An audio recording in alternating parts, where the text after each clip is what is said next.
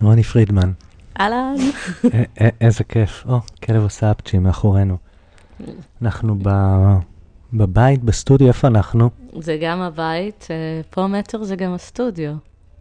זה הכל. מה זה מטר, בבית או בחלל אחר? כן, בתוך הבית. אחד החדרים פה זה הסטודיו. ראיתי שנכנסתי, אנחנו בבת שלמה, שעליתי ונכנסתי, אז ראיתי שלט יוגה ומדיטציה. עכשיו, זה לא היה, זה חדש השלט? נראה לי איזה 2 או 3, תכלס לא הביא לי, האמת שפעם אחת היה איזה מישהו שאמר לי, אני עושה פה את שביל ישראל, ראיתי יוגה ומדיטציה, אני קצת מבולבל על החיים שלי, אני יכול לבוא לישון אצלכם כמה זמן, ולתרגל איתך יוגה ומדיטציה. זה הדבר היחיד שקרה מהשלט הזה עד היום. ואיך זה הסתדר? הוא בא באמת? לא, בסוף לא בא. אמרתי לו, שמה, יש שיעורים, אתה יכול לבוא יום-יומיים, נראה איך זה יעבוד, לא בא. איך את מלמדת פה? תגידי לי, נגיד, את מלמדת בעוד מקומות, נכון? כמעט ולא. כמעט רק פה. נראה לי שכן, פה הקורס מורים הוא קצת גדל מפה. לא יכלתי, בתחילה לימדתי אותו גם פה. כן. ואז היה טיפה צפוף, אז עברתי אותו לזיכרון, אבל כן, רק פה. אני מלמדת מאוד וקטן. אפשר להיכנס עד 7 בחדר. מעבר ל7 זה כבר ממש צפוף. זה צפוף לכם. כן, לא, אבל אני אוהבת שיעורים קטנים. אחרי הסטודיו וזה זה... שיש בזה קסם מסוים. כן. אנחנו הרבה שנים אנחנו מכירים. ממש הרבה שנים. בהרבה גלגולים, עם כובע של בעלים של סטודיו נעים, נכון? מקימה ובעלים. ואני לא יודע אם היום את עוד בכוריאוגרפיה, אבל זה גם חלק חשוב היה, לפעמים, בשביל הכיף כזה, בקטנות, כן. כן. שזה טריפ. ועם כל העניין של כל היוגה ערבה. שזה בעצם, את מצליחה להבין שכאילו, את לא, זה לא אחריות שלך מעכשיו? הכלב קפץ, יש סיכוי שמגיע חבר. אייל מגיע. כן. לא רק חבר, גם בעל. כן. אז נראה לי שיהיה איזה מין חפיפה כזאת, וזה, להיפרד מיוגה ערבה, זה לא יהיה כזה טוב, יאללה חבר'ה, ביי. הבנתי. הייתי. אז זה אומר שכנראה גם בקרוב תהי מעורבת. ברמה מסוימת, לפחות ברמת החפיפה. הרגשת אי פעם שזה שלך? אם אנחנו בווירגיה? אנחנו בנן אטאצ'מנט? אני מוזרה בדברים האלה. נגיד גם עם נעים אני חושבת שעברתי איזשהו שיעור כזה בענן attachment הזה, של להפריד בין הדבר לבינך, והיה שם שיעור ממש חזק, נראה לי שזה שיעור שהוא תומה כזה, כאילו נגיד יוגה ערבה, אני מזוהה עם זה ברמה מסוימת, אבל זה לא שלי. היי יאל. היי יאל. לגמרי. אם יש שאלות על יוגה, תפנה אליו. הוא צריך לחיות איתי. כן, כן. את יודעת, רגע, אני אקח את העצה של אח שלי שוב, ובמקום להפריע לך באמצע זה, אני ארשום את מה שרציתי להגיד. אבל אנחנו לא באמצע, אבל... לא באמצע במובן הזה, באמצע שאחרי זה, נגיד, אמרו לי שאחרי זה אנחנו פשוט קופצים מנושא לנושא. ברור שנקפוץ עכשיו 1.5 שעה מנושא לנושא, אני כל החיים שלי ככה. כן, גם אני. אבל עדיין זה איכשהו, עדיין נגיד דיברת על העניין הזה ששאלתי אותך אם אי פעם הרגשת שזה שלך. אני מאמין לך שאת אומרת, אני קצת אחרת, כאילו אני לא מרגישה זה, אני מאמין לך. יש איזו רמה של זיהוי מסוים, כי כאילו עבדת על משהו, וכזה התאמצת עליו, והוא קורא, אבל... גם הכל, לפחות בחלק, בתחום מסוים, הכל עבר דרכך. כאילו, אני לא יודע אם הכל עבר דרכך, בטוח שעשית, הרבה אנשים התעסקו בדברים שאת לא התעסקת בהם. כן, הרבה... בדיוק, אבל במה שכן התעסקת, הכל עבר דרכך. כן, גם במה שהתעסקתי, הכל עבר דרכי, והאמת היא דרך אגב, סליחה, רוני, כותב דרך, we made it. כן, זה עובד, אך עובדת. יש לנו פה, we make fire. יס. בלי שאייל יבוא לעזור לנו, חם לנו, כן. הצלחנו להדליק את יש לי פעמים ימים שאני חוזרת הביתה, וכאילו פתאום מתחיל לרדת הקור, ואני כזה מחשבת מתי אייל אמור להגיע, ואני כזה דם, אני צריכה לעשות את זה בעצמי. לא קל, לא קל. לגמרי, לגמרי. אז היינו ויוגה ערבה הרבה, לא עבר, כל הדברים הטכניים לא עברו דרכי, אבל נכון שכל הדברים הטכניים גם, והיה לי את המזל מבחינת זה, שהשותפים שלי הבינו שגם הכי טכני צריך לעבור יוגה. זאת אומרת שהם לא... מה זאת אומרת? זאת אומרת שהם לא יחליטו עכשיו על אוכל שזה אמור להיות יחסית טכני, בלי לדבר איתי. כן. בשביל שזה לא יתנגש עם יוגה. הם לא יחליטו עכשיו על ספונסרים, שזה יחסית טכני, בלי שזה יעבור דרכי. את ספונסרים אני לא יודע, אבל נגיד אוכל, את יודעת, אפילו אני חושב, יכול להיות שאני טועה, אבל אם אני לא טועה, אז אפילו בריטריט שעשינו בקורס מורים בגדות, אז שנה אחת זה כאילו היה, ושנה אחרי זה כבר הייתה, נראה לי קטנה מאוד, אבל סוג מסוים של התערבות מהצד שלנו, נגיד לדאוג לא יודע, זה חדר אוכל בקיבוץ, אז נגיד... כן, הייתי שנה שעברה שם. ששמן זית, יהיה שמן זית אמיתי, כאילו דברים כאלה קטנים, היה התערבות קטנה מהצד, כי כשאתה באמת, כשאתה עושה את זה ריטריט של יוגה, אז נכון, חשוב שגם האוכל יהיה בתוך זה, ועם ספונסרים, כאילו, אתה לא רוצה משהו שיהיה מה, אחר מדי, או שונה מדי, או לא מתאים מדי. זה לא יכול להיות יוגה סלקום ערבה, נגיד. יש פה איזה דיסוננס. היה ניסיונות? לא חייבת לפרט, אבל סתם זה מעניין, אם זה הגיע לגודל כזה שבאמת התעניינו בזה, יוגה אלית ערבה. או whatever, איזה... האמת שבשנה האחרונה היה איזה דיבור, כן. וואלה, לאחרון. כן. שבאמת היה גם הכי גדול, ורץ הכי בקלות, כאילו, מבחינת מחירות, שזה תמיד הביג thing, המחירות. כן. צריך בסוף למכור את זה, את זה הכי קשה. כן, כן. אני יכולה להגיד שנגיד מהבחינה הזאת עם יוגה הערבה, עם השנים סיגלתי לעצמי בשביל כאילו שזה לא יתנגש לי, ולהפך, בשביל שזה כאילו יתמוך לי בעבודה של היוגה. אז כאילו סיגלתי לעצמי איזה קטע שלפני כל יוגה ערבה, כי נורא בקלות אתה נכנס להפקה, ואתה כאילו כל מה שמעניין אותך זה שתמכור. נכון. אתה חושב על הסוף, על ה... כן. ואז אתה מאבד כאילו... על השלב האחרון בדרך. כן, ואז גם כל מה שקורה בדרך לשם, זה כאילו הכל ידיעות בשביל שזה יקרה. ואני חושבת שזה קצת מסוכן, אם חושבים על זה במובן של היוגה. כי כאילו אתה עושה כל הזמן משהו בשביל דבר אחד, וכל דבר שאתה עושה נגזר מהתוצאה שאתה רוצה להשיג, זה נורא רחוק מהמהות. כן. אז כאילו בשביל איכשהו לעבוד עם זה עם עצמי, אז כל שנה בתחילת יוגה ערבה הייתי מחליטה עם עצמי על איזשהו נושא שאני כאילו מכניסה לחקירה עם עצמי. כמו אימון. כן, ואז זה הופך כאילו, נגיד היה יוגה ערבה אחד שהיה מוקדש לזה, השותפים שלי הם גברים, והם ממש גברים, גברים, וכאילו שמתי לב שכאילו בשביל להיות איתם בשותפות אני נעשית מאוד זכרית. כאילו... שזה משפיע עלייך. כן, אפילו... כדי להרגיש את המקום שלך בתוך זה. כן, לפעמים אפילו קצת אגרסיבית, ודברים שביום יום הם פחות נוכחים בחיים שלי, פתאום מצאו ביטוי במקום הזה של ההפקה, והתחלתי להרגיש שזה פחות נכון לי, פחות מתאים לי, ואמרתי, השנה, זה לא היה השנה, שנה האחרונה עבדתי על משהו אחר, זה היה לפני 3 שנים, אני חושבת, כאילו תמיד בהתחלת הפרויקט, אני אומרת, על מה הפרויקט הזה עובד מבחינתי. אז זה נגיד העבודה של לנסות להישאר נשית ורכה, ואולי אפילו אימהית, במקומות לא טריוויאליים. זה הרבה עבודה. ואז זה הופך את זה למעניין, זה פחות עכשיו אם אני רצה למכור כרטיסים, כי אחרת זה אתה לא יודעת, נראה לי שאתה יכול להפוך להיות קצת מרושע. מרושע באיזה מובן? זה כאילו שאמרת זה מסוכן, אז הסכנה היא בלהפוך להיות מרושע? כן. באיזה מובן? תני לי כאילו דוגמה.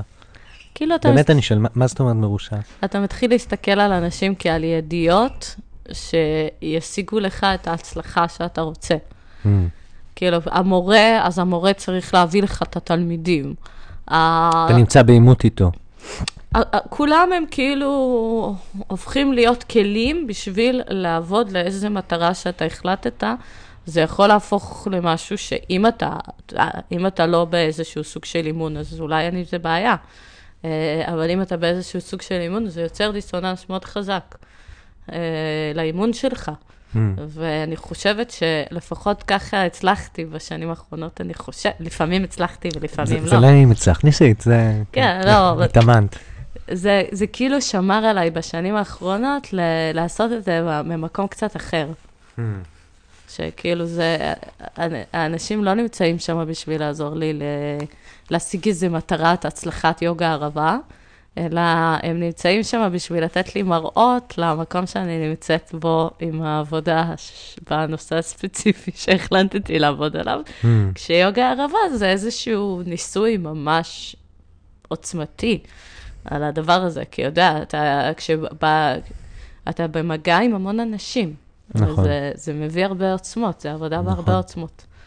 הרבה פעמים אני חושבת על זה, שנגיד, כאילו, כמורים ליוגה, אז אנשים באים אלינו לשיעורים, מאיזה מקום מאוד ספציפי כזה של, אני באה לשיעור, אני באה להתמסר, או אני באה לעשות עבודה. וכמפיק, אין לך את הפריבילגיה הזאת. אנשים באים לשם. הם יפתחו עליך פה בשנייה, כמו שהם לא יפתחו על מורה ליוגה שלהם. אם הוא לא מוצא חן ביניהם, הם יבואו בשקט בסוף השיעור, להגיד לו, תקשיב, אולי... נכון, אבל אם אתה מפיק, אז הרבה פעמים ירשו לעצמם להתעצבן, אם לא הגעת בזמן, אם הם לא הגיעו, whatever. כן, אתה כאילו מספק להם שירות, אתה ספק שירות כזה. את יותר אוהבת כובע של מורה ליוגה, מכובע של מפיקה במפגש עם אנשים, כאילו את אומרת. זה יותר קל. ברור. כן ולא, את יודעת. וואלה, בוא נאמר ככה, כן ולא. כן. אוקיי, סליחה. זה יותר קל, אבל אף אחד לא אומר שזה קל, אה? כן. נשאר פולניות. אוקיי.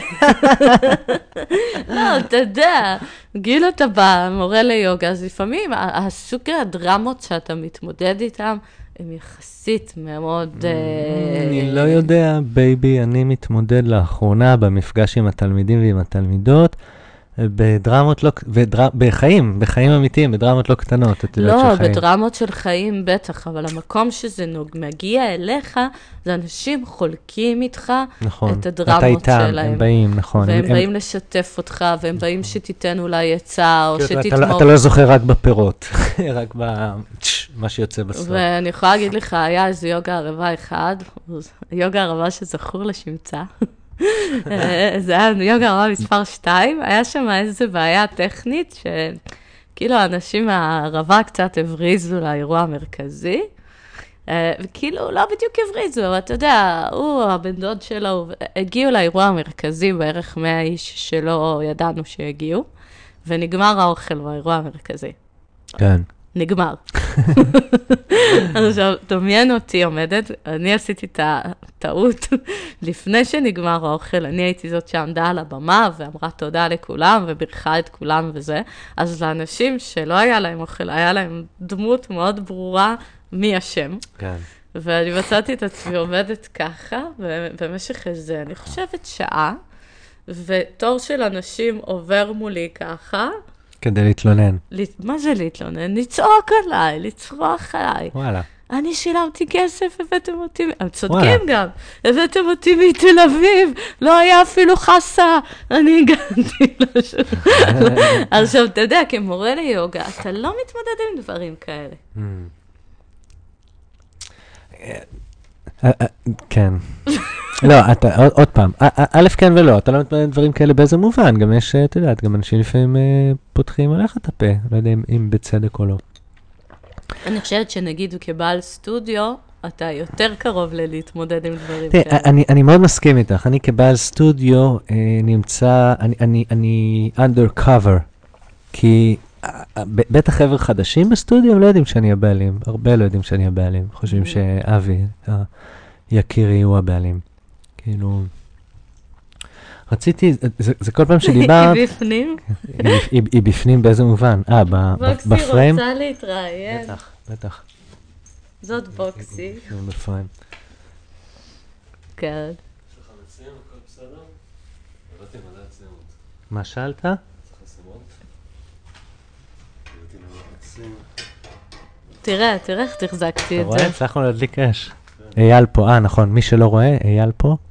ואיך קוראים לה חברה? חברה, זאת בוקסי, אתה לא רואה איזה זה בוקסי, החברה. כן, היא בהחלט. כשאת דיברת, כל הזמן זה עלה לי, יכול להיות שזה בגלל מה שרשמתי קודם, אבל כל הזמן עלה לי העניין הזה של הפערים. יש פער בין, דיברנו על זה בהתחלה, בין שאתה יושב במדיטציה כמורה מול כיתה בתחילת שיעור, בין מה שעובר לך בפנים למה שחושבים שעובר לך בפנים. זה מתחבר לי לאימון ביוגה, פער שבין איך שתנוחה מרגישה לאיך שהיא נראית. זה יכול להיראות מאוד יפה, אבל זה מרגיש לא כל כך טוב בגב, או, אתה יודעת, פער שאתה רוצה לצמצם, על הפער בין מעמקי התודעה במדיטציה או באימון, לבין התודעה היומיומית, או לענות לטלפון 10 דקות אחרי זה, בחיי יום-יום, עם בן זוג, או עם החיים, או עם או שני הכובעים. את מורה ליוגה, אבל את גם, אתה יודעת, את גם קומידיטי, את מוצר צריכה. כן. לא פחות ממני, זה שיש לי סטודיו ואת בבית, זה לא משנה. כן. אתה מורה ליוגה, ואתה גם מוצר צריכה. אז יש לך שני, אתה צריך יש שם פער. הפער, איך שמורים ליוגה הם באמת, איך הם כשהם, ואיך הם עם עצמם ועם המשפחה שלהם, לעומת איך שחושבים שהם אחרים, ולא פעם איך שהמורה ליוגה חושב שהוא... וואי, היה לי קטע מה זה גדול. בסדנה האחרונה, אחד השותפים שלי ביוגה ערבה בא להשתתף בסדנת יוגה שלי. זו פעם ראשונה שדבר כזה קרה. זה היה מאוד מרגש, כי תמיד היינו צוחקים. יש להם, הנסיבות ארגנו להם מעט זמן פנוי, יש להם פתאום זמן. אז כאילו תמיד היינו צוחקים על זה, שהם כאילו, הם יוגה ערבה, אבל אין להם מושג ביוגה, הם לא סובלים ביוגה. אני כאילו היחידה שם עם ענייני יוגה, והם צוחקים עליי כל הזמן על היוגה שלי. ואז אחד מהם פתאום בא לסדנה. ואז היה איזה קטע שדיברנו כאילו דיברנו בסדנה למקום של כעס. ואמרתי שאני תמיד, יש משהו שמאוד מקומם אותי בזה שכאילו אנשים שנמצאים בעבודה רוחנית, תראה אותה. אני רואה. אנשים שנמצאים בעבודה רוחנית, כאילו פתאום אמורים לא לכעוס יותר. וזה נורא מקומם אותי, כי כאילו, וואלה. ואז אמרתי להם, תקשיבו חברים, אני יכולה להבטיח לכם שאני מתעצבנת, אני לפעמים כועסת ואני לפעמים צועקת, ואז שרדה, השוטר שלי כזה, אני גם יכול להבטיח לכם. זה נכון. אני חושבת שזה מאוד מסוכן כשמנסים. אני לא יודע אם אני מתרגז וצועק פחות עכשיו אחרי כל השנים של האימון, או יותר, באמת לא יודע. אני יכולה להגיד לך שאחד הדברים שהשנה עבדתי עליו ביוגה ערבה, היו לי 2 דברים שעבדתי עליהם. אחד היה לעשות את הדברים מהאהבה. יוגה אהבה, כן. כן. הרגשתי בהתחלה שכשהגעתי לאירוע האחרון, אני כבר ידעתי שהוא האחרון שלי, והרגשתי שאני כזה קצת עייפה. וכזה כשהתחלתי לעבוד, הרגשתי שהעייפות הזאת, ועייפות החומר כזה, היא לא בריאה כל כך. כן. ושאם אני ממשיכה בכיוון הזה, אז יוצא אירוע בלי אהבה. וזה יהיה בסה. אז ממש היה לי עבודה עם עצמי, העבודה אחת הייתה להיות באהבה, והצד השני של המתרס, הרבה פעמים במהלך יוגה ערבה, מצאתי את עצמי כאילו מכילה דברים, שלא באמת הכלתי. מבין אותך. כדי להיות בסדר, או כדי לא לעשות גלים, או כדי לא בסדר, או... אני כאילו אומרת לעצמי, אני יכולה לנשום את זה. אני יכולה לנשום את זה. אני כזה, אח בכור כזה, זה להיות הבוגר בסיטואציה. אוקיי. אני הבוגר בסיטואציה. אני נשום עמוק. מורים מתפוצצים עליי בטלפון, ואני נשום עמוק. אני נשום עמוק. השנה החלטתי עם עצמי שהעבודה שלי תהיה לא. כאילו אהבה לעצמך, שאמרת אהבה. גם אהבה. גם אהבה למורים. ולכל מי שאני עובדת איתו, אבל כאילו שזה לא יבוא במין, כאילו התחלתי להבין שהרבה פעמים הייתה פה איזו הכלה, שהיא לא הייתה באמת הכלה. ואני חושבת שזה קורה לנו הרבה בדרך הזאת, שאנחנו כאילו מנסים להגדיל מיכל, ולפעמים מתנהגים כאילו יותר גדול ממשהו באמת. אבל הרבה פעמים שאתה לומד באמת, לפחות שאני למדתי, והרבה בהודו נכנסו לזה, ליוגה סוטרה, כאילו החוכמה היא להתנהג נכון בסיטואציה הנכונה, ולפעמים התנהגות הנכונה בסיטואציה היא לכעוס. כאילו לפעמים לא לכעוס, זה לא ההתנהגות המקרבת או הנכונה. כן. כן, זה המקום שהייתי איתו במשחק, בתשומת לב השנה, ושכאילו להשתדל מהמקום הזה, כן היה גם את המקום של האהבה, ולא אהבה רק לעצמי. להשתדל במקום הזה, כשאני מרגישה שלא מתאים יותר להכיל, להגיד את זה, אבל להגיד את זה בצורה שתשאיר... כן, שלא תפגע. כן, שתשאיר מקום נעים גם לבן אדם השני. זה היה עבודה מעניינת. כן. אני ואתה, לא זכור לי שהשתפשפנו לא טוב אחד על השני, כאילו בקשר שלנו. לא, אתה יודע, גם לא היינו הרבה. לא, כן. הייתי מגיעה ביום חמישי. לא, נכון, אבל גם זה, וגם יוגה ערבה, וגם לראות כל פעם דברים מסתדרים. היה נורא כיף ביוגה ערבה האחרון. היו אצלי סיניות וגרמניות. סטפני ועוד חברה. סטפני היא מהיוגה ג'ורנל הגרמני. האמת שהיא כתבה לי עכשיו. היא רוצה תמונה שלי, אין לי, אני חייב להחזיר למייל. כאילו היא אמרה לי, תשלח לי, אבל לא יותר מ-300 זה. כאילו יש לי איזה פורטפוליו כזה של תמונות שלי מלמד, ואני עכשיו, אין לי תמונות, כאילו, מאיפה לי? אז אני אכתוב לה. נראה לי שיש לי איזה תמונה שלך. כאילו מכל האלה של יוגה ערבה. אז תשלחי לי, אני אשמח. אבל מה שיצא מגניב בזה, זה שהיא חזרה מיוגה ערבה, החליטה שהיא עושה איזשהו שינוי בחיים, אז היא התפטרה מהתפקיד שלה ביוגה ג'ורנל, היא ממשיכה לכתוב שם כפרילנסרית, ונסעה לסדנת יוגה בגרמניה עם אורית, או באזור שם עם אורית, כי אורית מלמדת שם.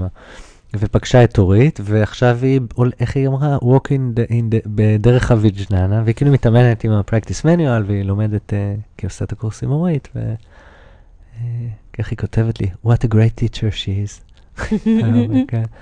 אז זה מצחיק. אז את יודעת איך כאילו מהיוגה ערבה, זה די מגניב אותי כל פעם לראות כאילו, שאתה זורק איזה אבן לבאר, והאדוות שלה, אתה לא יכול בכלל לתאר, כאילו. זה מטורף. זה מה זה מצומח. אני רואה את זה הרבה פעמים בסטודיו, כל פעם זה מפתיע אותי מחדש, באמת אני אומר, כי אני קצת אוטיסט באיך שאני קולט מסביבי או לא קולט, אבל בסטודיו נגיד שמגלים חברתיים, ואת יודעת, אני לא נמצא שם בערב בכלל, אני מלמד רק בבוקר, אז כאילו, את יודעת, כל מה שקורה בערב זה כאילו עולם מקביל, שלם, שקורה בלי קשר. כן, יוצרת מציאות, אני יכולה להגיד לך גם ביוגה ערבה. אני מכירה אנשים שכאילו הכירו בנעים והתחתנו, יש להם ילדים. איזה דבר מטורף זה. אתה יודע, אתה חושב על איזה מקום, וזה אתה רואה מקום בפלורנטין, אומר, יהיה מגניב לעשות פה איזה יוגה וזה, ופתאום כאילו בן אדם הכיר והתחתן, וזה מדהים זה. כן, עשית סטטיסטיקה כמה הגיעו ונפרדו. זה בלב פלורנטין, נראה לי הרבה יותר. יש מצב. אני נותנת פה רק את ה... שדיברנו על פערים, דיברנו בהתחלה על הפער, לפני הרבה שנים, נראה לי איזה פאקינג 7 שנים, 8 שנים, באמת, ישבנו פה ודיברנו, שהתחלתי עם הסטודיו, ואז דיברנו על זה שמורים ליוגה ומורים לריקוד, כי בעצם את עבדת עם היוגים ועם הרקדנים. אז ההבדל היחיד הוא שאחרי השיעור המורים לריקוד היו יושבים ומעשנים סיגריה ביחד ומדברים, והמורים ליוגה היו הולכים מאחורה. לחצר, כן. מעשנים סיגריה, לבד וחושך. כן, וזה תמיד אני זוכר את זה, ואני זוכר, את יודעת, אני זוכר גם לדבר על לא רק על איך שזה אמור להיות כאילו באיזשהו תסריט דמיוני, אלא איך זה באמת. כן, על זה, את מדברת על זה עם התלמידים? נגיד, בואו נדבר על העניין הזה של להתרגז, או אם אתה רגזן, או על האי שקט שיש לך, או על זה שאתה יושב ועושה מדיטציה, לדבר על הרגעים שבהם אתה משתחרר ואין כלום והכל טהור וזה, את האמת בבחירות שלי, אני בוחר לעזוב את זה, כי להגיד על זה מיותר הרבה פעמים. כל מילה תחתית. והחוויה התלמידים גם חווים אותה, אבל דווקא לדבר על הקושי, על המחשבות, על הדאגות, על הסידורים, על התכנונים, על מה היה, על לרדת במדרגות, לעלות במדרגות, אני אגיד ככה, למה אמרתי ככה, את יודעת, כאילו, על זה פחות מדברים, נכון? על הכאבים בברכיים של המורה, או על הכאבים שיש לו בגב, כי הוא מדגים יותר מדי פעמים על אותו צד, והוא לא שם לב. את יודעת, על דברים כאלה הרבה פעמים. אצלנו והשטנגה זה טוב, בגלל שאנחנו לא מתרגלים. מה? תראה, שיעור השטנגה, המורה לא מתרגל. זה... הוא מפטפט. כן, אבל... אקם, דואק. נכון, אבל לפעמים את עוברת, זה, את יודעת, בסדר, אבל לפעמים אתה גם עובר מפטפוט להדגמה. ולפעמים ההדגמה היא, את יודעת, ולפעמים אחרי זה אתה מרגיש קצת את ההדגמה. כן. אז לא תמיד אתה אומר, אוקיי, נגיד, אולי לעצמך אתה אומר, עשיתי טיפה יותר מדי. לא, אני חופשי מדברת על זה. אני חושבת גם, כאילו, נגיד כשאני בעיקר חושבת על הקורס מורים. ובקורס מורים אני מדברת על זה הרבה מאוד, על המקום הזה של אנחנו בני אדם. כמורים. כאילו, אנחנו מלמדים איזושהי דרך, והיא תיגע בנו, ואנחנו נתנסה בה, ולפעמים אנחנו נתנסה בה, וזה יהיה ההתנסות וואלה, נגעתי פה במשהו, עליתי פה על משהו, ולפעמים אני אתנסה בה, ואני בעיקר אראה כמה אני לא שם. כן. וזה גם חלק מהדרך. אני חושבת שאולי ההבדל זה להתחיל להכיר ברגעים שאתה לא שם. להגיד, אוקיי, עכשיו הייתי ממש לא שם. הרבה פעמים אני משתמשת, יש לי פה, לא, אולי ראית את זה כשהגעת, משפצים את הבניין ליד. כן, ראיתי. את הבית, אולי כבר 5 שנים. בכלל, הכל לא השתנה בשם שלהם, אותם שלטים למחירה, הכל אותו דבר, כל הרחוב הזה אותו דבר, הרעפים שם למעלה זה מלפני 7 שנים. הרמה, כלום לא השתנה פה. בת שלמה, שום דבר לא זז. זה חלק מהיופי של המקום. אני תמיד אנחנו צוחקים, יש הרי בת שלמה צפון ובת שלמה דרום. נכון, הם זזים בזמן, אתם נשארתם. לא, לא, לא. אנחנו מחוץ לזמן. גם שלמה, גם צפון, גם דרום, זה מחוץ לזמן. למטה ביניהם מקשר הגשר, ולמטה יש את כביש 70. וכביש 70 זה כאילו העולם. עכשיו, אתה יכול, אני הרבה פעמים עומדת על הגשר למעלה, ומסתכלת על העולם. אני אומר, יואו, יש שם העולם, יש שם אנשים רצים, זזים וזה, ואני פה, אני בחוץ לעולם, אני באיזה פלנטת בת שלמה, אבל מדי פעם אתה יכול לבחור לרדת מהפלנטה בשנייה, שאתה יורד מהאוטו מהמחלף. תוך רגע אתה בכביש 6 ואתה פול פאוור בעולם. אתה בעולם, כאילו לגמרי. בכל מקרה, יש פה שיפוצים. משפצים פה את הבית הזה כבר איזה 7 שנים, הם הרגו אותי, הרגו. מבחינת הרעש רעש, וכל מה שיכול לקרות קרה, בואו נגיד את זה ככה. יש לנו פה איזה בית קטן חמוד בתוך שזה היה כאילו כמו סטודיו כזה שלי ושל אייל, לא משנה, הייתי מציירת שם לפעמים. והשיפוצים... זה משחק לשון, שאתה אומר סטודיו, אתה צריך להגיד באיזה משחק לשון. האם זה סטודיו במשחק הלשון של הנגר אומן בונה רהיטים צייר, או סטודיו במשחק הלשון של המורה ליוגה? כן. לא, אז זה דווקא נגר אומן בונה רהיטים צייר. זה בסוגריים לודוויג ויטקנסטיין. תעשו גוגל. סליחה. אוקיי. סליחה. בכל מקרה, אז הם הורידו בטעות את הבית הזה, הבית קרס. עכשיו יש לנו מבנה מסוכן פה בחצר, שסוגר כאילו את כל הצדדים. עכשיו, אני הרבה פעמים מדברת על עם התלמידים שלי, על זה שזה כאילו, זה נותן לי אין סוף עבודה. ואני רואה את עצמי, היו כבר כמה פעמים שנעמדתי מול הטרקטור, יום שישי ב4 בצהריים, בעצבים, כאילו, חבריקו, אתה לא ממשיך, אתה לא זז עוד סנטימטר, אני כבר לא יכולה. עצור חבר. עצור חבר, אתה חופר. אז כן, אנחנו בני אדם. אבל כן אני חושבת, ואני כן חושבת שכל דבר... לפחות ככה אני רואה את זה. כל דבר שקורה לי ביום-יום, אני רואה אותו כאימון. לגמרי. ואימון במה? בלשמור על אמצע? אימון במה? ולהתבונן על עצמי. להתבונן על הדפוסים שלי. כאילו, אני רואה אותו צורה. ראיתי אותו, עצבן אותי, יצאתי עליו, צרחתי עליו. באמת צרחתי עליו. וקיללתי והכל, הכל קרה. כן, כן, קורה לי גם איזה 3 פעמים בשנה. בדרך כלל קשור לכביש ולנהיגה, נהגים. וואלה, זה כבר לא מעצבן אותי, שנים נראה לי. אבל הם הרגו אותי.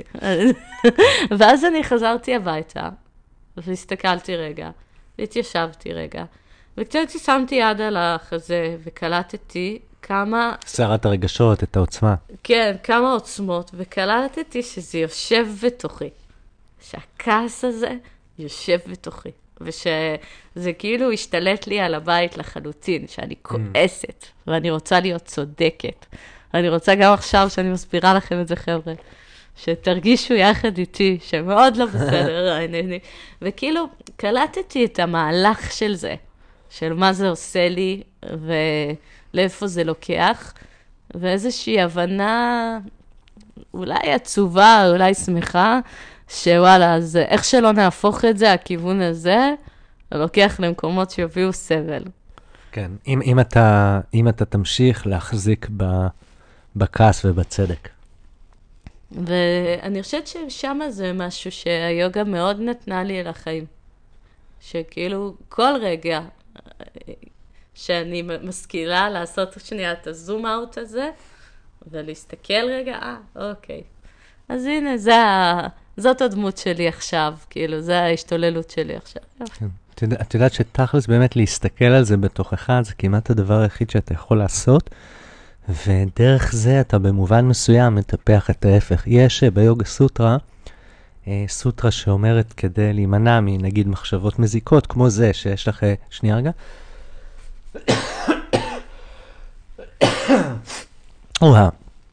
כמו להימנע ממחשבות מזיקות, כמו נגיד שיש לך או עם הטרקטור, או בכלל על הקיום, או על האנשים פה, אז יש לטפח את ההפך, והרבה פעמים נוטים לחשוב על זה, או לתרגם על זה קצת בפשטנות, שנגיד אם יש לך מחשבות שליליות, או מחשבות של פגיעה, אתה צריך לטפח מחשבות חיוביות, או מחשבות של אהבה. ויש פירוש לסוטרה הזאת של ויאסה, שהוא מדבר, הוא מסביר את זה, מה הכוונה לטפח את ההפך. ספוילר, אין לזה שום קשר ללטפח מחשבות חיוביות, או לחשוב חיובי, או לחשוב אהבה. מה שוויאסה אומר, הוא מתאר את הברמן, את אותו אחד שיושב במדיטציה, וחושב על השכן שלו, על מי שפגע בו, איך הוא, והוא עובר אחד, כאילו, נראה לי זה לפי, יכול להיות שאני שוחט את זה לגמרי, אבל נראה לי זה לפי הים אני ימה, הוא כאילו עובר, אני יהרוג אותו, אני אשכב עם אשתו, אני אגנוב לו את הרכוש, כאילו, כל אחד מהדברים כאילו שכאילו, לא, אז אני כן. והוא מדבר על אותו אחד שיושב במדיטציה, ואז הוא אומר, ויעשה על אותו אחד שיושב ככה, הוא מתנהג, אותו ברמן מתנהג כמו כלב שמקיא ומלקק את הקיה שלו. זה הדימוי שהוא נותן. שזה דימוי חזק בכלל, כי כלב זה, נגיד אם יש את הקסטות, מתחת לקסטה הנמוכה יש את הכלבים, זה כאילו להגיד על הברמן שמתנהג כמו כלב, זה כאילו, אתה יודע, אתה לא אומר את זה כזה, שהוא אומר שהוא מתנהג כאילו, וזה גם קצת מגיל לדימוי הזה של כלב שכאילו מקיא ומלקק את הקיה שלו. והכוונה היא, מלקק את הקיה שלו בתאווה. והכוונה היא, שאני הברמן שכאילו מקיא מתוכי רגשות של פגיעה וכעס ושנאה. את יודעת, אני יוגי, אני לא כועס ולא רואה שאני כועס. את יודעת, אני כועס ואז אני שם לב שאני כועס. ואני רואה מישהו אחר כועס וזה קצת מגיל אותי. נגיד מישהו צועק בכביש, או מישהו צועק על מישהו, או מישהו צועק על אשתו ברחוב, או מישהו, את יודעת, מה, לא צועקת על אשתי ברחוב? את יודעת. אז כאילו אתה... היי. אז כאילו אתה כיוגי מקיא מתוכך את ההתנהגות הזאת, אבל אז אתה מלקק את זה בתאווה. כלומר, יש משהו שאתה אוהב בלהיות כועס ולהיות צודק. כשהוא מדבר על אותו ברמן שיושב, הוא לא אומר שהוא חושב מחשבות פגיעה דמיוניות. הוא חושב מחשבות פגיעה צודקות במישהו שפגע בו. תחשבי, את חיה בעולם ויש איזה בוס מנובל שיושב לך על הראש כל היום. כאילו, ואת יושבת במדיטציה ומנסה לנשום, ורוצה לקחת משהו ולשבור לו. על הראש, אתה יודעת. אז יש מחשבות של פגיעה, זה לא עכשיו תחשבי על פרחים ותבואי למחרת עם שוקולדים לבוס שלך. לא, זה, תסתכל בתוך עצמך, איך אתה שכאילו רוצה להקים מתוכך לפתוח את הצעקות והכללות והכעס הזה, האנרגיה הזאת, אתה רוצה להוציא אותה מתוכך, איך אתה כאילו קופץ עליה בשתי ידיים ומחבק אותה, וכאילו כמו נכנס, מתענג עליה. מזמין אותה. כן, כן, בטח. וזה הכוונה בלטפח את ההפך, זה לטפח סלידה מהכעס או מהשנאה הזאת במקום התאווה. כאילו, כן. לטפח גועל. בגלל זה אולי גם הדימוי של כלב שמקיף ומלקק את הכיס שלו. דימוי חזק. הוא חזק והוא טוב, כי הוא קצת מתאר מה קורה, אתה יודע, קצת את ההתנהגות הזאת של הכעס, את הגועל שבה. וגם פעם אמר לי עידו, שלא פעם כשיש דברים משמעותיים או רעיונות משמעותיים, אז הם, אתה יודע, הם חזקים, כמו שאמרת, זה חזק, זה לא פרווה, הרעיון הזה. כאילו.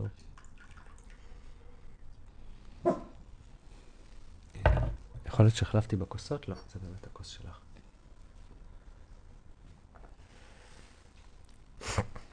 זה בקשר לטפח את ההפך. אז בעצם אתה אומר, אז איך אתה עושה את זה?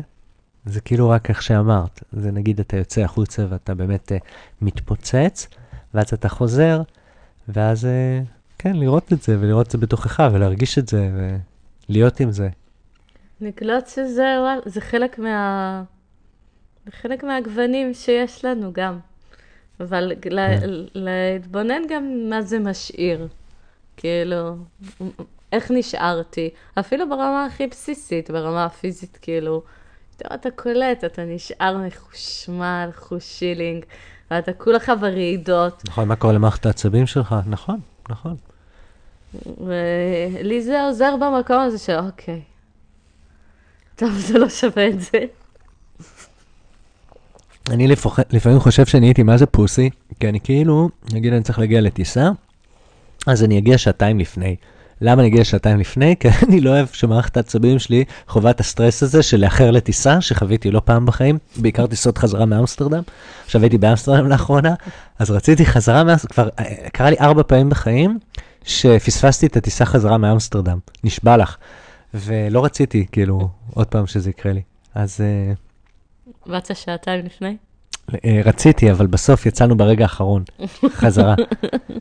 בהלוך מצאתי חברה לדרך שבקפה נוסעת שעתיים לפני, והגעתי מלא זמן לפני והיה לי סבבה, הייתי רגוע כל הזמן, ובחזור היה רגע שהתחלתי להילחץ, אולי אנחנו לא נגיע בזמן, למרות שהגענו, כאילו, זה הסרט שלי פול טיים, הגענו מלא זמן בזמן, אבל אני חשבתי שלא נגיע, וזה יצר לי סטרס במערכת, שכאילו אני נורא פוסי, אני לא רוצה אותו במערכת. זה מפריע לי אימון, את מבינה? פשוט כאילו, לא כאילו. כן, זה. אז את אומרת שכשאת מלמדת מורים או מורות, להיות המורים או מורות, אז את מדגישה מאוד את המקום הזה של בעצם לא להתכחש למקום הזה, שאתה גם בן אדם, שיש לך כעס, שאתה מאבד את זה, שאתה מבולבל לפעמים. אני חושבת שזה חלק מהסכנות שמה בעניין הזה של המורים ליוגה. שאנשים, מישהי פעם אמרה לי משפט חמוד, שהבעיה אצל מורים מתחילה כשהם מתחילים להאמין למה שהתלמידים שלהם אומרים עליהם. כן, זה מה שאמרת לך קודם, כן, נכון. וכאילו, וזה פועל גם לטוב וגם לרע. את יודעת, ריצ'רד פרידמן, שאלו אותו מה העצה הכי טובה שאתה יכול לתת למורה, הוא אמר שיהיה לך חברים שהם לא מורים ליוגה. שהחברים שלך יהיו לא מורים ליוגה ולא תלמידים ליוגה. עכשיו תתחיל לדבר על יוגה, וחבר שלך יגיד לך, יובל, עזוב אותך ואימא שלך. שקט. האמת היא שביום יום שלי אני קולטת, זה חלק מהדברים שקצת הלחיצו אותי במפגש בינינו, שאני, עם כמה זה שאני כאילו מפיקת אירועי יוגה וזה, כמו שאתה רואה, אתה רואה איפה אני חיה. כן. אני מאוד מנותקת. ואני פחות חובבת כאילו שיחות... חשיפה לא, שיחות יוגיות, כאילו. כן.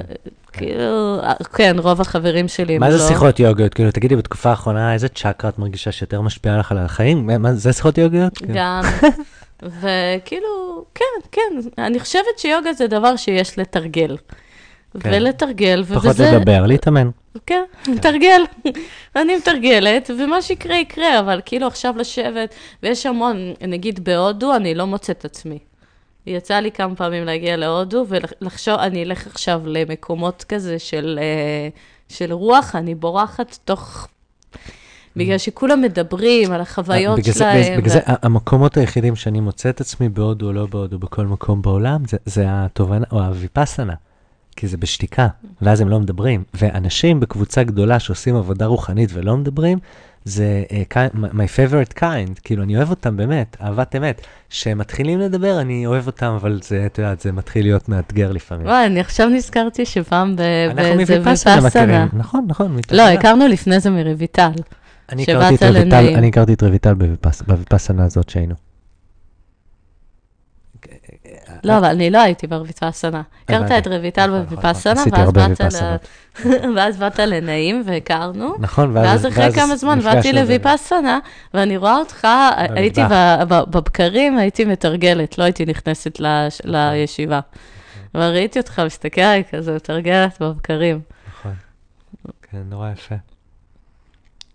זה באמת לפני הרבה שנים, נכון? את יודעת שגם רויטל היא... כן, אמרנו. כן, הסתכלתי, הצצתי קצת. זה נורא קשה הקטע הזה עם החשיפה, אני מאוד מבין אותך. ושיחות יוגיות בכלל, זה גם... אבל את יודעת, זה בדיוק העניין, אולי דווקא כדאי אז להדגיש לדבר על החיים ולא על ה... אני הרבה פעמים מרגיש, אני מסכים איתך, כאילו את אומרת, איזה תרגול, אני הרבה פעמים מרגיש שהרבה שאלות, הרבה שיחות הן באמת אולי קצת במקום להתאמן. או הם כדי לא לעשות, או כדי לא להחליט, או כדי לא לבחור. נגיד, יש לי רעיון כזה שאומר שמורה ליוגה זה כמו לחפש עבודה. אתה צריך למצוא מורה שהכי קרוב אליך ולהתחיל להתאמן ביוגה. ואתה לא עוזב אותו עד שאתה לא מוצא מורה אחר שהוא יותר טוב לך, או שאתה רוצה יותר, או שהוא מתאים לך יותר. אתה מבינה? אתה לא מגיע למצב שאתה כאילו, אוקיי, אני אעזוב את המורה הזה עד שאני אמצא מישהו אחר, ואופ, עברו 5 שנים. כלומר, כמתאמן בכלל, גם אני כאילו, ככה אני מרגיש. ככה אני עשיתי. אני הייתה לי מורה, וכל פעם עברתי מורים, אבל את יודעת, אף פעם לא עזבתי. עכשיו זה פעם הראשונה שאני בלי כאילו, אני מורית, אבל אני לא בקורס או לא לומד בצורה קבועה. כן. כאילו עצמאי כרגע. באמת שטוב, אני לא יודעת מה להגיד על זה, בגלל שאני עם אותו מורה כבר אולי זה 13 שנים. כן. לא הלכתי לשום מקום. כן. אני ממשיכה, אני מגיעה. כל שבוע. כן. מעניין. לא, כן, לא, ברור, אבל אני התכוונתי לזה במובן הזה, זה נושא אחר. יש לי כאילו, אני אשאל אותך, נעמה, תגיד, יש לי איזושהי מחשבה, אני לא זוכר בת כמה את. אני בת 40. אנחנו בנו אותו גיל, זהו, אני גם, יופי, את 77? 76. אז אני 77. אוקיי, קול, סופר קול. אוקיי, אז בגיל 40, פתאום נופל לך הסימון, שבעצם אין מבוגר אחרי. כאילו, את מבינה מה מתכוון? כאילו, זה לא, אין מורה ליוגה. מה זה מורה ליוגה? כאילו, יש מורה הנה, אוקיי, הוא מתאמן 20 שנה יותר ממני, אז בוא, אני אשאל אותו, איך הוא עושה, מה הוא אומר על הכלב שאני עושה, ובוא נדבר. אבל אין באמת כאילו, הרעיון הזה של מורה ליוגה, או הרעיון הזה של אבא, או הרעיון הזה של אמא, או כאילו מבוגר אחראי, או הדמות הזאת, שכשאנחנו היינו ילדים, אתה יודע, בשנות ה-80 וה-90, אז גיל 40 זה כאילו, זה old as fuck, וכאילו אתה בגיל 40 יושב, אתה לא יושב בבית שנראה ככה, בגיל 40 על הרצפה, ואתה יודעת, לידך, את מבינה מה מתכוון? כאילו גם אצלי בבית, את נכנסת לסלון שלי, זה נראה כמו אולפן הקלטות, בכל המקום כבלים וגיטרות ואפקטים. כאילו, גיל 40 זה לשבת סביב השולחן המשפחתי, ולהיות מאוד מאוד מוטרד ממה שקורה בעיתון, אתה יודעת כזה, ולדעת, בגיל 40 אתה היית בטוח שיהיה לך תשובות. כשהתחלת להתאמן ביוגה, שאני אתאמן 15 שנה, יהיה לי תשובות, אבל אתה יודעת, אחרי 15 שנה, בסדר, איזה תשובות יש? אז כאילו, זה... זה מסורת של סימני שאלה. כן. אבל נכון, זה אחד הדברים שקורים, כאילו, שפתאום אתה מבין שבעצם, אוקיי, רגע, אני המבוגר אחראי, ובעצם אני לא באמת יודע, כאילו... בסך הכל אתה מנסה, את יודעת, להסתדר בעולם, הכי טוב שאתה יכול, להיות טוב לאנשים שאתה אוהב, להיות כאילו... לקום בבוקר, אני יש לי את הילדות שלי ואת האישה שלי, שזה אתגר ועשייה, ואת יודעת, זה תעסוקה מלאה, עם הסטודיו והעסק, ועם ללמד וללמוד ולהתאמן, ועוד כל מיני אקסטרה קליקולר אקטיביטי, כמו מה שאנחנו עושים עכשיו. כן. אין באמת מבוגר אחרי שיודע מה הוא עושה. נראה לי שזה טוב שכך. שמה? שאין מבוגר אחרי. לא יודע אם זה טוב או לא טוב. אני כן מרגישה יותר אחראית עם השנים. אני לא יודעת בקשר למבוגרת. אני מן הסתם גם מתבגרת, נראה לי זה בסדר, אבל אני כן חושבת שאולי אני קצת יותר אחראית עם השנים. גם כמו שאמרת קודם, בפעם, כאילו מה שאמרת על להגיע שעתיים לפני הטיסה, בגלל שאני יודע שזה מורד לי את העצבים. נכון. זה שמה מתבטאת האחריות בעיניי. הדברים הקטנים האלה... אני קורא לזה להפוך להיות פוסי. אני דואג לפעמים ששמתי בשק שלי יותר מדי תפוח, כי יש בזה מלא מלא סוכר. את ראית פעם גן משחקים של ילדים בשנות ה-30, זה נראה כמו אתר פיגומים של בנייה, כאילו סכנת נפשות, הכל שם עם מתכת, מחודד. כן. כאילו, אנחנו getting soft כזה, לא? אוי אוי, אכלתי תפוח, יש מלא סוכר. אני אוכל אבוקדו ויצא לרוץ. כן. כן, כן. נעשים רגישים יותר, נראה לי. אני לא יודעת אם זה הגיל או היוגה.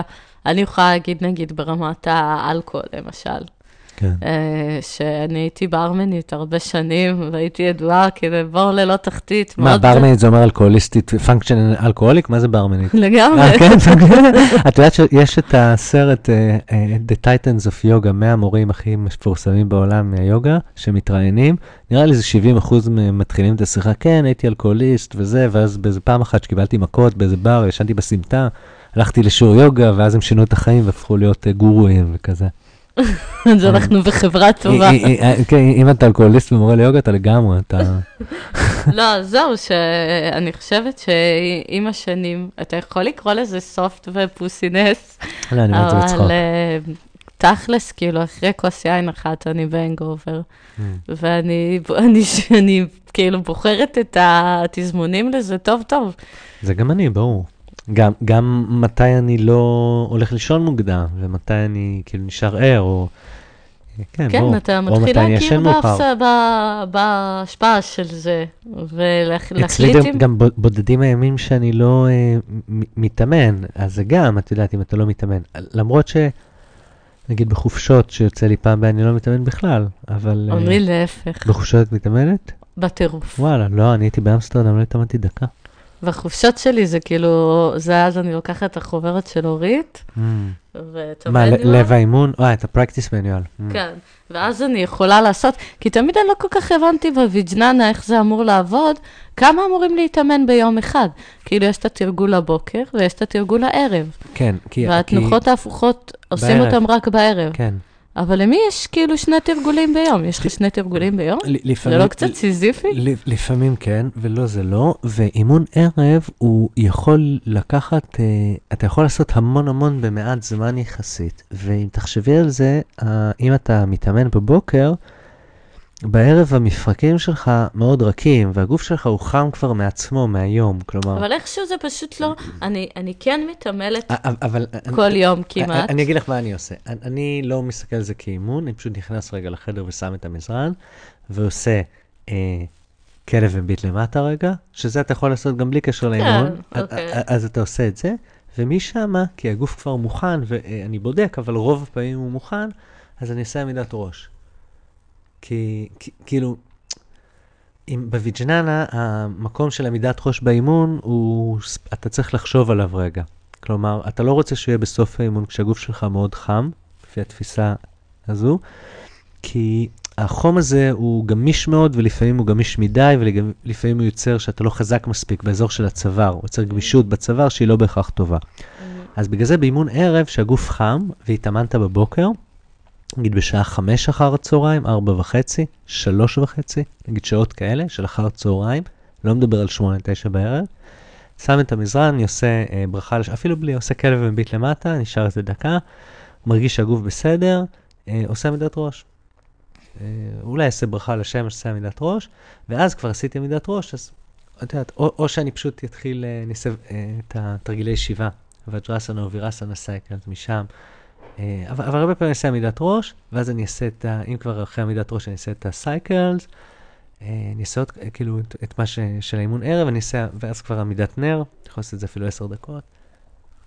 תוך חצי שעה כזה, זה כבר לוקח יותר, אבל הרי להתחיל זה קשה. אני אף פעם לא הצלחתי פשוט להתחיל, כאילו, אז תחליטי. בערב אני מלמדת בדרך כלל, אני לא יודע. ואז יש גם את העניינים של האוכל עם כל הסיפור הזה.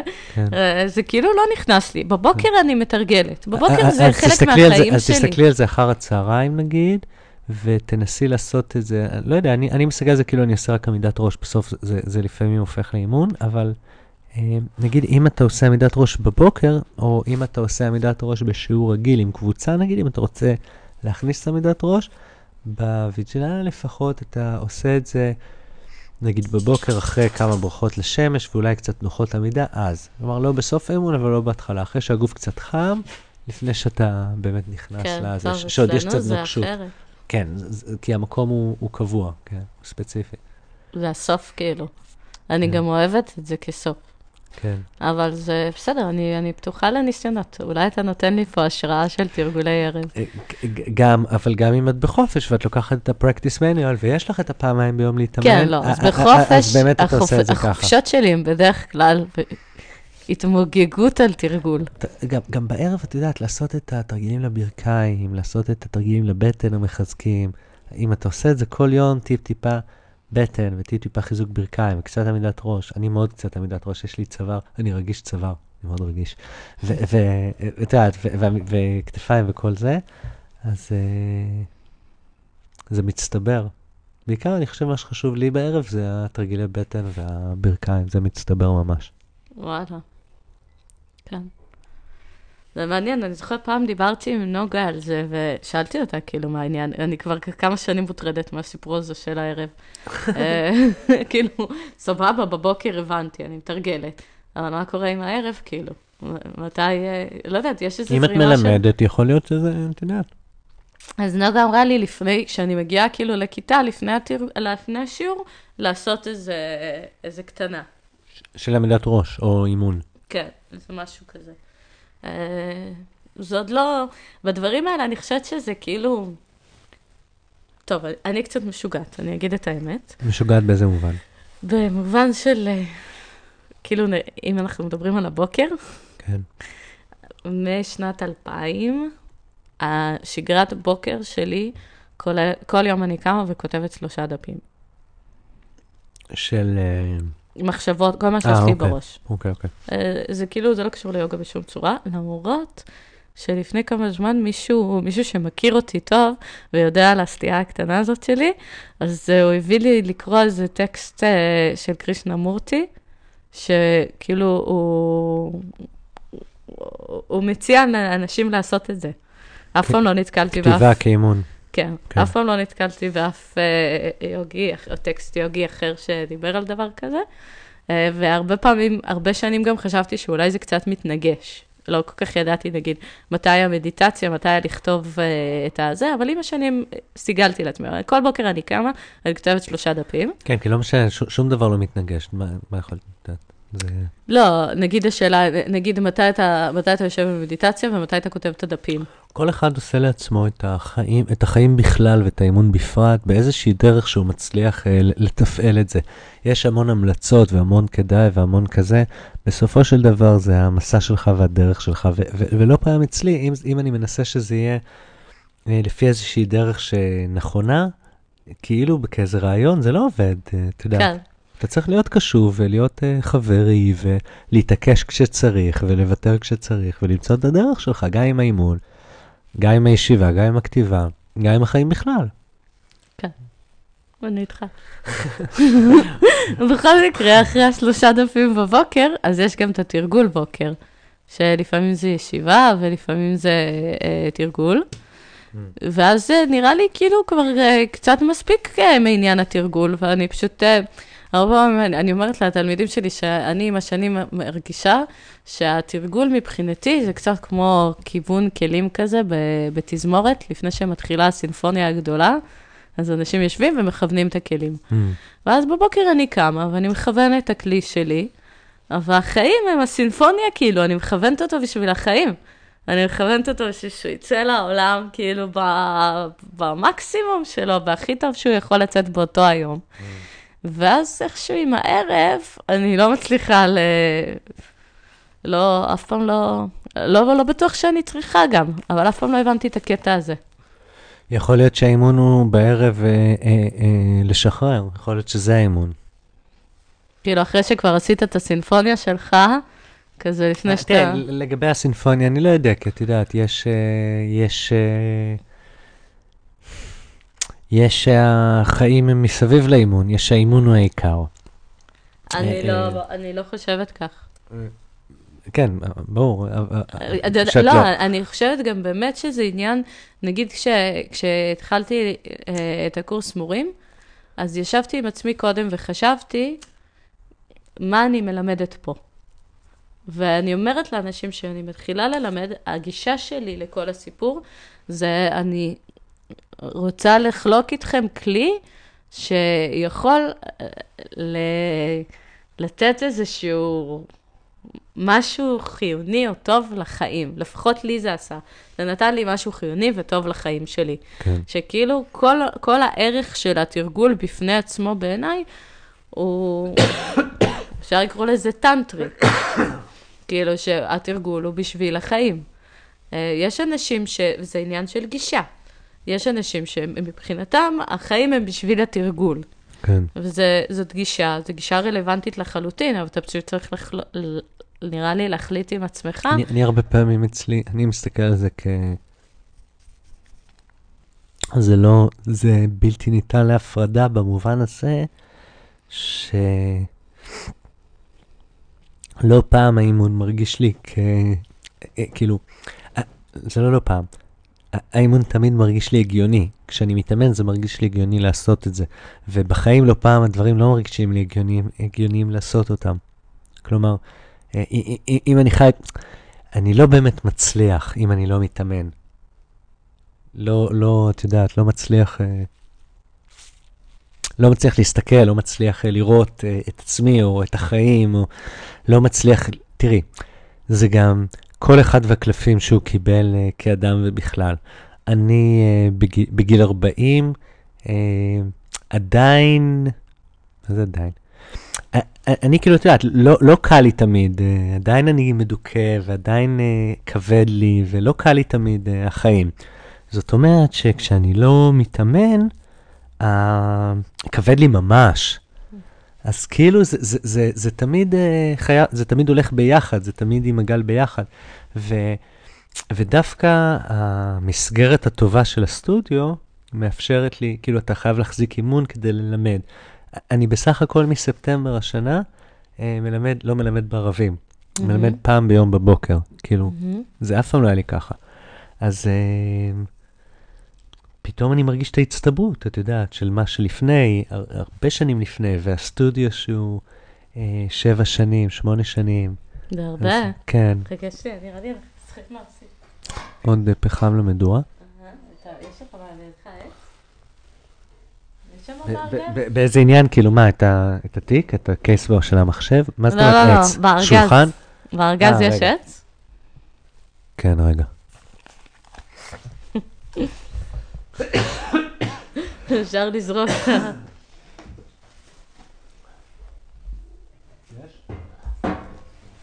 שיתוף פעולה, אני הבאתי גזע עץ. בואו נכניס אותו. נראה לי לא צריך לעשות פו. תסגרי את הדלת ואת רואה את החור. ואז קורה דבר כזה מעצמו. זה דרך אגב הסוד, גם ביוגה הרבה פעמים בגוף, אבל גם עם האש, איך אנחנו הרי הצלחנו להדליק אש? אנחנו פשוט סגרנו את הדלת ועזבנו אותה לנפשה. ואז הפחמים מלמטה עם האח בעצמו הדליקו את האש, נכון? הרבה פעמים לעזוב, כן.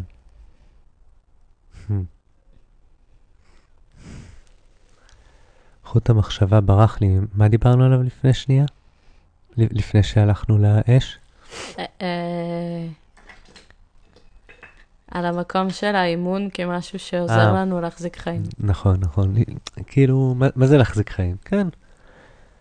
זה... בסופו של דבר, הרי אתה לא חי לפי רעיונות, אתה חי לפי החיים, אוקיי? ומה שאתה עושה בחיים זה מה שקורה בהם. ואם אתה מתאמן כל יום, ועוברות 10 שנים, אז האימון הוא חלק מהחיים, והחיים חלק מהאימון, והכל ביחד, וזה חלק מהמחזוריות. את יודעת, האימון, החיים מסתדרים סביב האימון כדי לאפשר אותו. אמרת, מה לאכול, לא לאכול, ערב, בוקר, מלמדים, לא מלמדים. האימון מאפשר, את יודעת, איזשהו מרחב נשימה בחיים. ואז החיים גם נראים או תואמים, הטעם שלהם קצת אחר, והדברים הם מתחילים לשבת ביחד, ואז אם אני מנסה, ואז זה אף פעם לא זה שאני בן 40 ואני בוגר, ואני דאדי, אני אבא, את יודעת, ואני יש לי אחריות בכלל.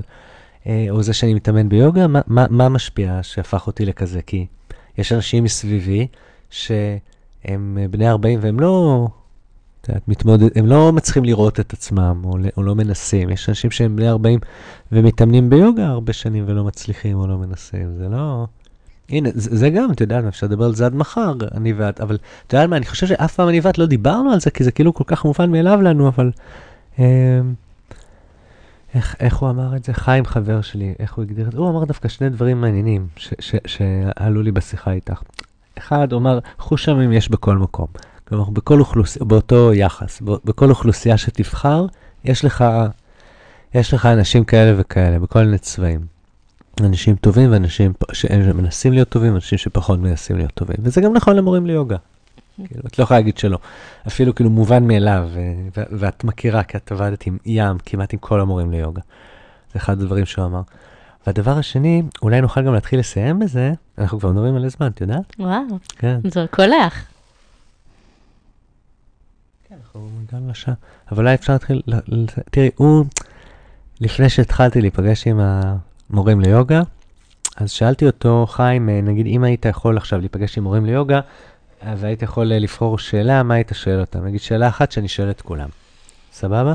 וואו, סבבה, לא ראיתי את זה אצל רויטל, עכשיו אני סקרנית. לא, אני אגיד לך למה, כי לא שאלתי את זה, כי רק שאלתי אותו, לא שאלתי את זה, אני לא זוכר כלום, אבל גם לא אין לי כוונה, אבל אני אגיד לך מה הוא אמר, כי זה עלה לי בשיחה עכשיו שדיברת קודם, שאמרת מה את מנסה ללמד את התלמידים שלך, להיות מורים, לזכור שהם בני אדם, בלה בלה בלה. אז הוא אמר, הייתי שואל אותם איפה הם מסתלבטים. אז אמרתי לו, מה זאת אומרת? הרבה מורים לוקחים חופש נגיד בקיץ, ותשים לפה, ותשים לשם. הוא עושה, לא איפה הם בחופש, איפה הם כאילו מסתלבטים, איפה הם כאילו בתוך עצמך, אתה יודע שאתה כאילו מחרטט קצת, אבל אתה בכל זאת עושה את זה, כי זה דרך הקלה או whatever. אתה מבין? איפה אתה לא אמיתי? כשאתה כמורה ליוגה או כשאתה מלמד או כזה. לא שאלתי את זה, כי גם, זו שאלה קשה, אני אפילו לא יודע איך להתחיל לענות עליה, אני אפילו לא מצליח בדיוק להבין מה היא אומרת, אבל זה כזה קצת, איפה אתה קצת בולשיטינג כמורה ליוגה. זה מה שהוא היה שואל. כן. הוא אמר לשאול. שאלה קשה, אה? זו שאלה מעניינת. אני חושבת שזה לא נמדד בתשובה, כאילו, זה נמדד בכל מיני רגעים קטנים, שאתה מדבר ואתה לא שם. אני חושב אבל כאילו זה קורה. אני מסכים איתך, אבל את יודעת למה זה לא נכנס אצלי לקטגוריה של בולשיטינג? כי יש משהו כשאתה מלמד יוגה, ואני לא מנסה להתייפייף או להתחסד, בסדר? אבל יש, לפחות אצלי, סבבה? אצלי קורה משהו כשאני מלמד, אני יכול לפעמים to bullshit, ואני יכול לפעמים שהפה ידבר, אבל אני לא שם, או פתאום להקשיב למשהו שאמרתי, ולשים לב שהייתי באוטומט לגמרי, כי אני עושה את זה 10 שנים, ואומר את זה 10 שנים, וזה יצא לי בלי שאת יודעת, הנחיה או מחשבה. אבל עצם זה שאתה רואה את זה, וכאילו אתה רואה את זה, אני לא יודע להסביר את זה, אתה רואה גם את עצמך שאתה מלמד. את מבינה? כי הפעולה של לימוד של יוגה, לפחות איך שהיא קורית אצלי, היא המשחק הזה בין הפנימה והחוצה. הוא כל הזמן להקשיב בפנים ולהוציא החוצה. אתה מקשיב בפנים באימון, ואז אתה מנסה ואז נגיד אם שואלים אותי שאלה הרבה פעמים, מה הכתף עושה וזה, אני לא יודע, אני הרבה פעמים צריך לעשות, רגע, אני עושה, ואז אני מרגיש, ואז אני יכול לתאר מה אני מרגיש, או להנחות מה אני מרגיש, ולפי זה לחפש את התשובה לשאלה. מבינה מה מתכוון? אז אני מרגיש שכאילו גם כשאתה בולשיט בשיעור, את שמה לב לזה, נכון? כאילו אם אתה סתם מדבר בלי לשים לב, אתה שם לב לזה, אתה כאילו מהר מאוד מתעורר. זה לא כל השיעור, זה משפט, ואז אתה שם לב, נכון? משהו באימון, או בלימוד, או ברגישות, או באחריות, משאיר אותך מאוד ערני בלימוד. בלימוד. מעניין איך זה מתבטא ביום יום. כאילו, בזוגיות, במקומות האלה. באיזה מובן? למה זה לא ככה? למה זה לא ככה? מה זה? איך זה מתבטא? לא, סתם, אני חושבת כאילו על המקום של מורה ליוגה כבולשיטר, וכאילו, סתם אני... אבל יש מלא, יש אפילו לא מעט פאקרי בעולם היוגה, בעולם בכלל, בארץ בפרט, את יודעת, כאילו, זה הבעיה גם, כאילו, יוגה באמת משנה לאנשים את החיים. זה לא סתם, זה לא כאילו, זה חיים כאבי גב, זה משנה לך את החיים מהשורש, אבל יש כל כך הרבה...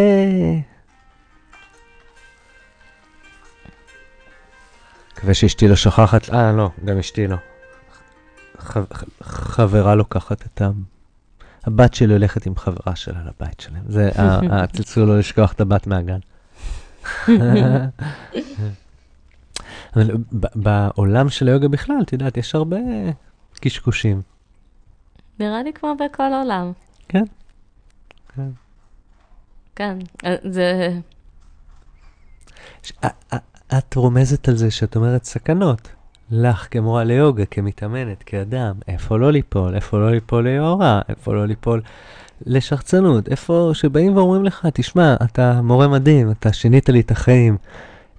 אוקיי, כאילו, את יודעת מה אני עושה? באמת, אמר לי את זה מורה לפני, לא יודע אפילו מאיפה תפסתי את זה, זה בטוח לא שלי. כאילו, כל מה שאני מלמד זה לא שלי, כאילו, הרבה. אבל אמר לי את זה מורה לפני הרבה שנים, וכל פעם שאומרים לי איזה שיעור טוב היה לי, תודה וזה, הדבר המיידי זה שאני מנסה להרגיש את הכפות רגליים נוגעות בקרקע. אני ישר כאילו הולך למטה עם המחשבה, עם התודעה, עם כפות הרגליים, אני פורס אותם, אני מוריד, אני נושם אליהם, אני מוריד את המשקל למטה, כאילו להיות עם הרגליים בקרקע. על הקרקע. כן, כתגובה, כי הרבה פעמים זה overwhelming, ואת יודעת, לפעמים יש לך כאלה ימים רעים, ואתה רבת בבית, או צעקת, או סתם אתה לא מחובר לך היום, ואתה מלמד, והשיעור אתה מרגיש הרבה פעמים כמורה שהוא לא היה לך טוב, ואתה לא היית מרוכז, והוא לא התחבר אליך. ואז בא אליך מישהו אחרי השיעור, ואומר, וואו, תשמע. ועיניים נוצצות. הפכת לי את היום, עד עכשיו רציתי, ועכשיו כבר לא, אתה יודע. אתה אומר, וואלה. אז אתה צריך להרגיש רגליים בקרקע, זה כמו שלפעמים, את יודעת, יש לך, אתה בטוח שזה השיעור המושלם, והכל תפרת את זה כחיית אמן, והכל היה, ואת שואל אנשים איך היה, והם מסתכלים עם פרצוף כאילו יש להם כאב בטן כזה, זה גם קורה. אתה לא יכול לתת לזה לרסק אותך, או אם מישהו לא בא, או כזה. לא בפעמים, אני אומרת לבנות, כאילו, מה אתם חושבות? שלא קרה שמישהו יצא לי באמצע השיעור, קיבל לי מזרון בפנים, יצא החוצה באמצע, קרה? כן, ברור. יש לי, אני ככובע של מנהל סטודיו, אז אני לפעמים, אני כאדם אני נאמן ככלב, כמו החברה שלך פה, וגם כאילו בסטודיו למורים, אני מאוד נאמן ומאוד חשוב לי שסבבה להם. ולפעמים צריך להעביר מורה יום. ואז עולה העניין הזה, כן, אבל יש את הקבועים שלי בשיעור, ואני לא מזלזל בזה בכלל, זה לא כאילו, וזה גם לא עניין של הכלכלי, את יודעת, זה כאילו, כמורה ליוגה, גם הקבועים שלי, זה לא קבוע. אל תשכח, כמורה שהקבועים שלך, זה לא קבוע. המילה קבועים מעידים על איזושהי קביעות, אבל זה לא באמת קבוע. זה חשוב מאוד לזכור כמורה. וגם לא שלך. כן, בדיוק. אבל נגיד והסכמתם, נגיד כרגע, החודש זה במנויים שלך, את יודעת. אבל עדיין צריך לזכור. זה משתנה. הכל משתנה. כל מה שבא מוגדר, משתנה ויחסי כל הזמן. משתנה, בטח. רציתי להגיד לך שנזכרתי עכשיו, שאמרת על הקטע הזה של תלמידים לא מרוצים. אתה זוכר פעם עשיתי 108 אצלך בשיעור? בלי להודיע. כן. כן, אני חושב שלא מזמן, אז תלמידה הזכירה לי את זה. והייתה אחת שהייתה מה זה לא מרוצה, אמרה לה, אני זוכרת שהתקשרת אליי בעדינות כזה, תגידי רוני, עשית 108 בלי להגיד להם. העניין הזה עם ה-108. אמרתי להם שיש ירח מלא ושזה בדיוק הזמן המתאים לעשות 108. אני פעם עשיתי 108, אבל זה לא שעשיתי 108 ואמרתי בהפתעה. ידענו, מי שבא לעשות 108, ועשינו 108 ברכות לשמש, ובברכה האחרונה אמרתי בואו נשאר בברכה האחרונה עד הצלצול, 30 שניות במקום 2 שניות בכלב.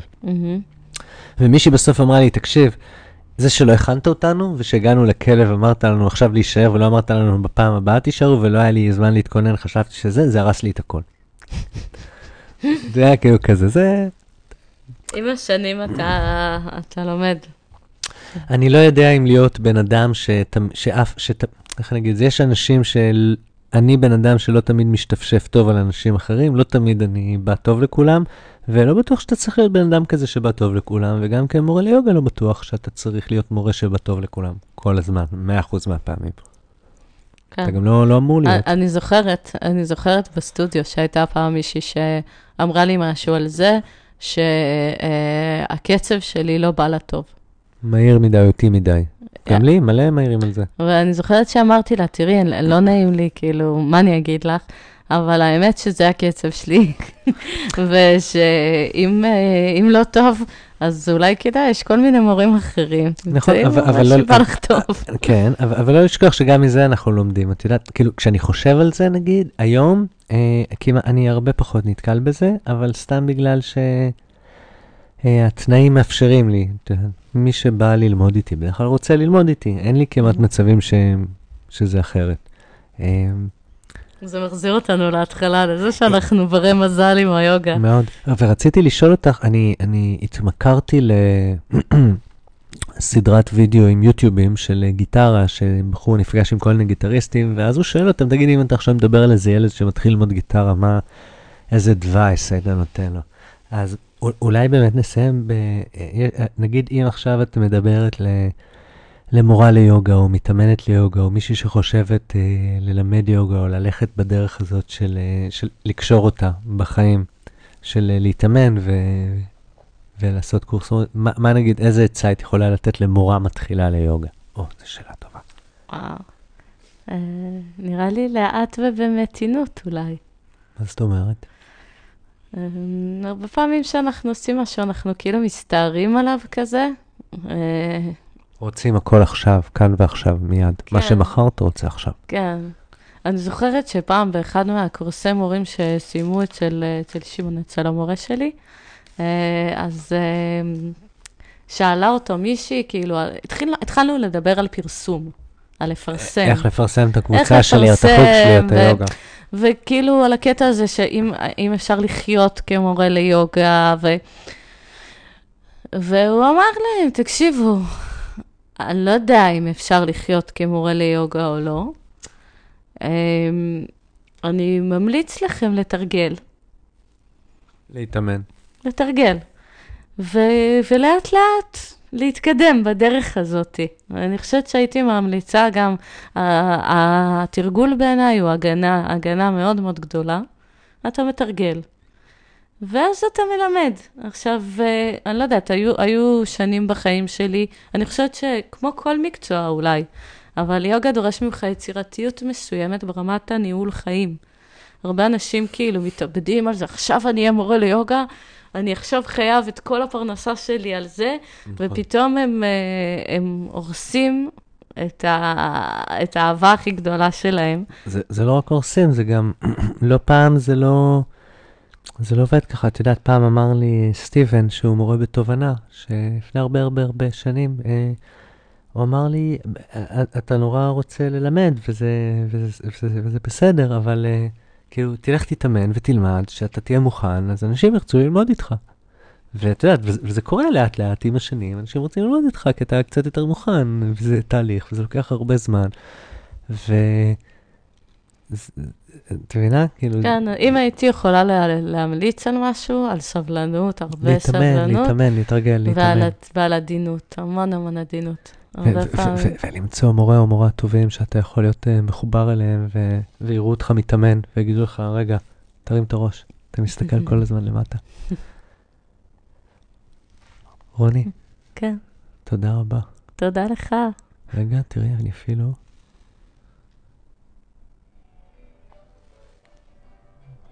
זכרתי לשים את האות.